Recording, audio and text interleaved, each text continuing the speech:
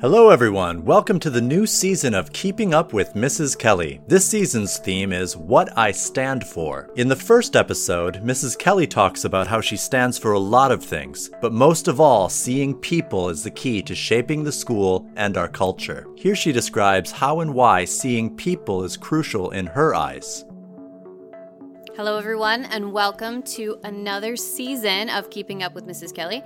This is season 4, and I know that it's been a while since we have released anything, and I guess there are 2 reasons for that. The first is I really needed to dive into other podcasts and to get inspiration and to learn things. I jumped into this whole podcast thing at the beginning of a pandemic and really did not take any time to do any research myself or really put any thought into it at all. And it's been really fun, but I could understand that there was a lot that I needed to learn. And the second reason was I'm tired.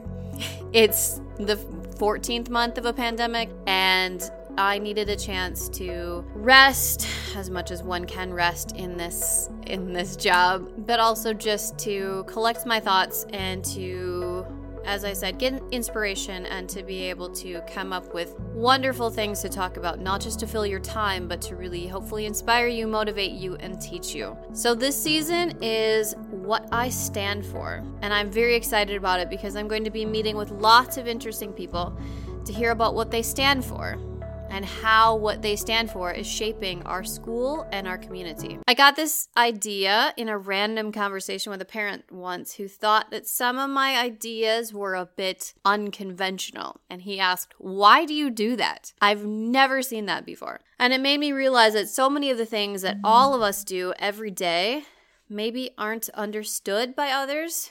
Maybe they're not even recognized by others. And my job as a principal is to deal with a lot of the problems that pop up. But since I work with 573 students, 60 staff, a few thousand parents, I also get to see a lot of the good things that are happening. A lot of the things that people are doing behind the scenes to contribute positively to the school or society. But not everyone gets the luxury of seeing those things. So this season, join me as I speak to some people you know very well, and some you might not know at all, about what they stand for. And obviously, I can't properly begin this season without being open with you about myself and what I stand for. I've been told that I'm not a normal principal. Even some of my principal colleagues tell me this. So what makes me different? What is it that I really stand for? And it took a bit for me to decide on what to talk about. Because yes, of course, I stand for our 4 core values, but what did I actually build this school on? What helped me shape it from a hole in the ground to this wonderful place of learning and socialization? What makes it different than other schools? I realized that what I stand for is seeing people, like really seeing people. And this has been described by others as me being too involved or too hands-on or caring too much, but it's all about my mission to make sure everyone is seen. And it also caused me to reflect on why that's been so important. Why do I really care if everyone is seen? Technically, so far, what I have seen in the school law, there is no real law stating that the principal must make sure that everyone is seen. Obviously, we're taking care of everyone's education and making sure that everyone, is developing as much as possible. But this being seenness thing is bigger than that. It's about noticing when someone is a bit off. I've actually noticed this with parents. I haven't told you this, parents, but sometimes I can notice when it's really tough for you as well through your windshield when you drop your kid off in the morning.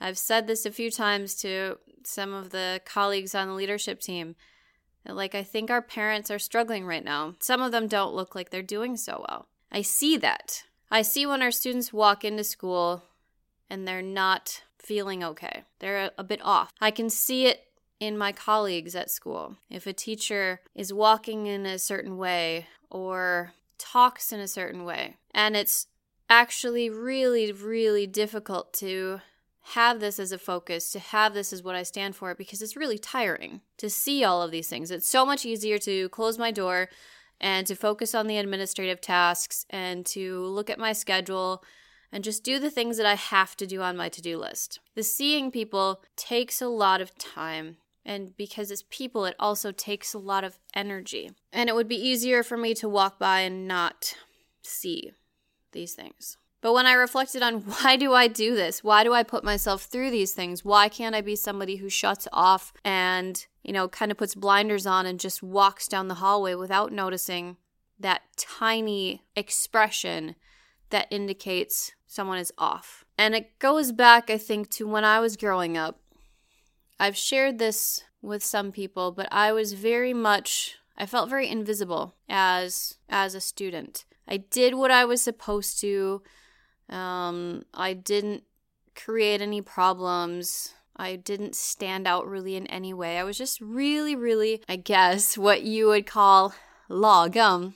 I was very mediocre. I did well in school, but it wasn't because I was really smart. It was because I worked really, really, really hard. But I just kind of felt invisible. And when I got into 7th grade, I had the most incredible teacher who was also my basketball coach, who was also my track coach, who was also my cross-country running coach. It was a small town. But he saw me, and it was so cool to have somebody recognize things that I did and to see things that I did as special. And it made me start thinking that, hey, maybe I am this person that this teacher sees. He saw, and this is a bit cheesy, but he saw the good in me that I hadn't really thought of as special.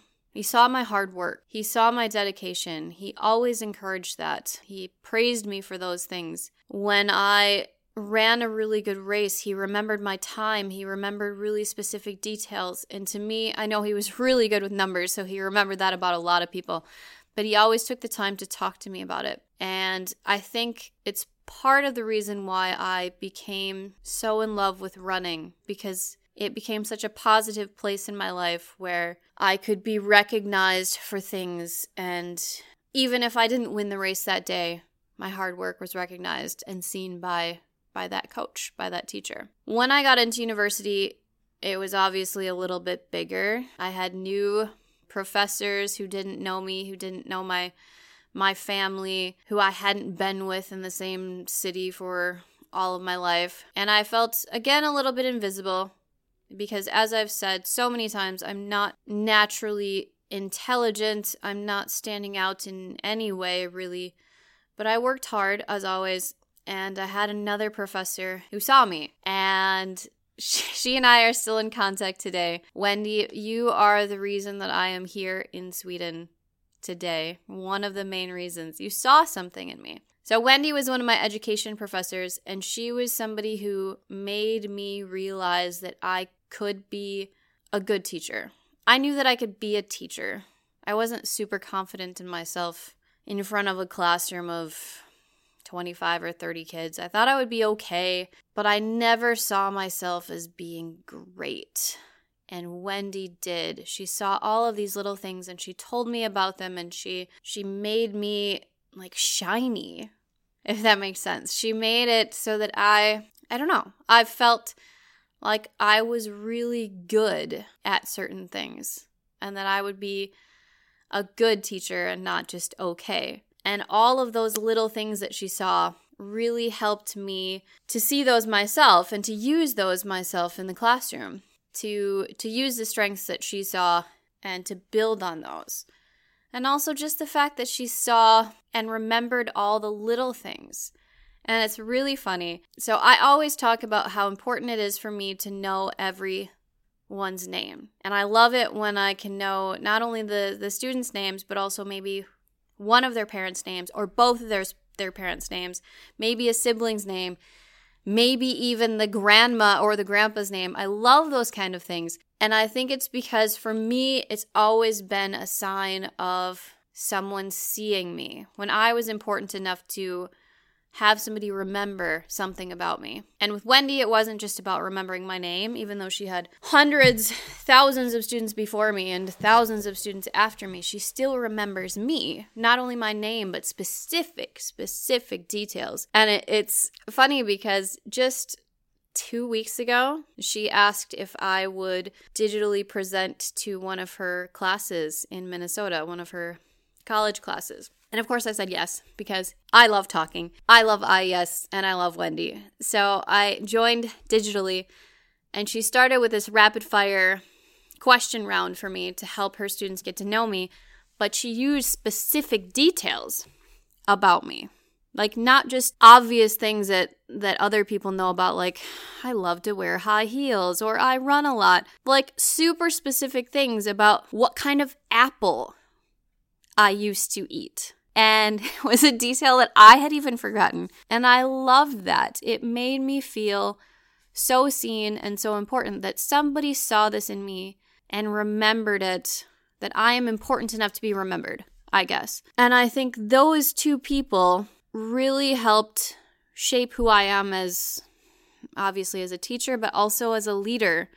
That I want people to feel seen and really seen for who they are and what their talents are and what they bring. And as I said, it's been really hard to do that. It gets overwhelming sometimes because there are so many of you and everyone wants time and everyone has different needs. And I have these other pressures pulling me, like I have my principal education and I have financial things to do and I have things to do with huvudmannen and the commune and all of these other obligations that will never go away because it's my job as a principal to deal with them. But at the same time, how can I do all of those things and see people? And it has, especially in the pandemic, been like almost impossible to balance all of those and to stay okay. But I'm always going to do it because I think about myself and where I would be if nobody had really seen me. If that teacher and coach in middle school and high school had not seen me in that way. If my professor, Wendy, hadn't seen me as special, I don't know if I would be here. I certainly don't think I would be leading a school. And then I think, all right, if I can help somebody experience even a fraction of what these people helped me experience, that's enough. And also seeing people really gives me a lot back. It's, as I said, exhausting to try to build these relationships and to make these connections all the time. It's really, really tiring. But it's also so amazing to be able to have these interactions that are not just me, saying hi in the hallway and not knowing a person's name, or to never be able to have that interaction with a kid of, hey, I know you were stressed about your math test. How did it end up? Or I hear you were playing football over the weekend. Did your team win? Those kinds of things, even though they're very, very basic, those are just a couple examples of things that help give me energy and help me feel like, yes, this is what I stand for. And this is what I want my teachers and my staff to stand for. And I've been very open with how I want to structure this school going forward, and that we will stay a size where we can continue to see people. I do not want to have a school where I just see a bunch of students and don't know who they are, or to have staff that I rarely interact with. That's not what I'm good at, and that's not what I stand for. Making sure that people are seen, you, whether you're a student or a staff member or a parent dropping your kid off in the morning, making sure that you are seen is what I stand for. What do you stand for? Thank you for listening. If you enjoyed this episode, please subscribe, leave a comment, and share the show.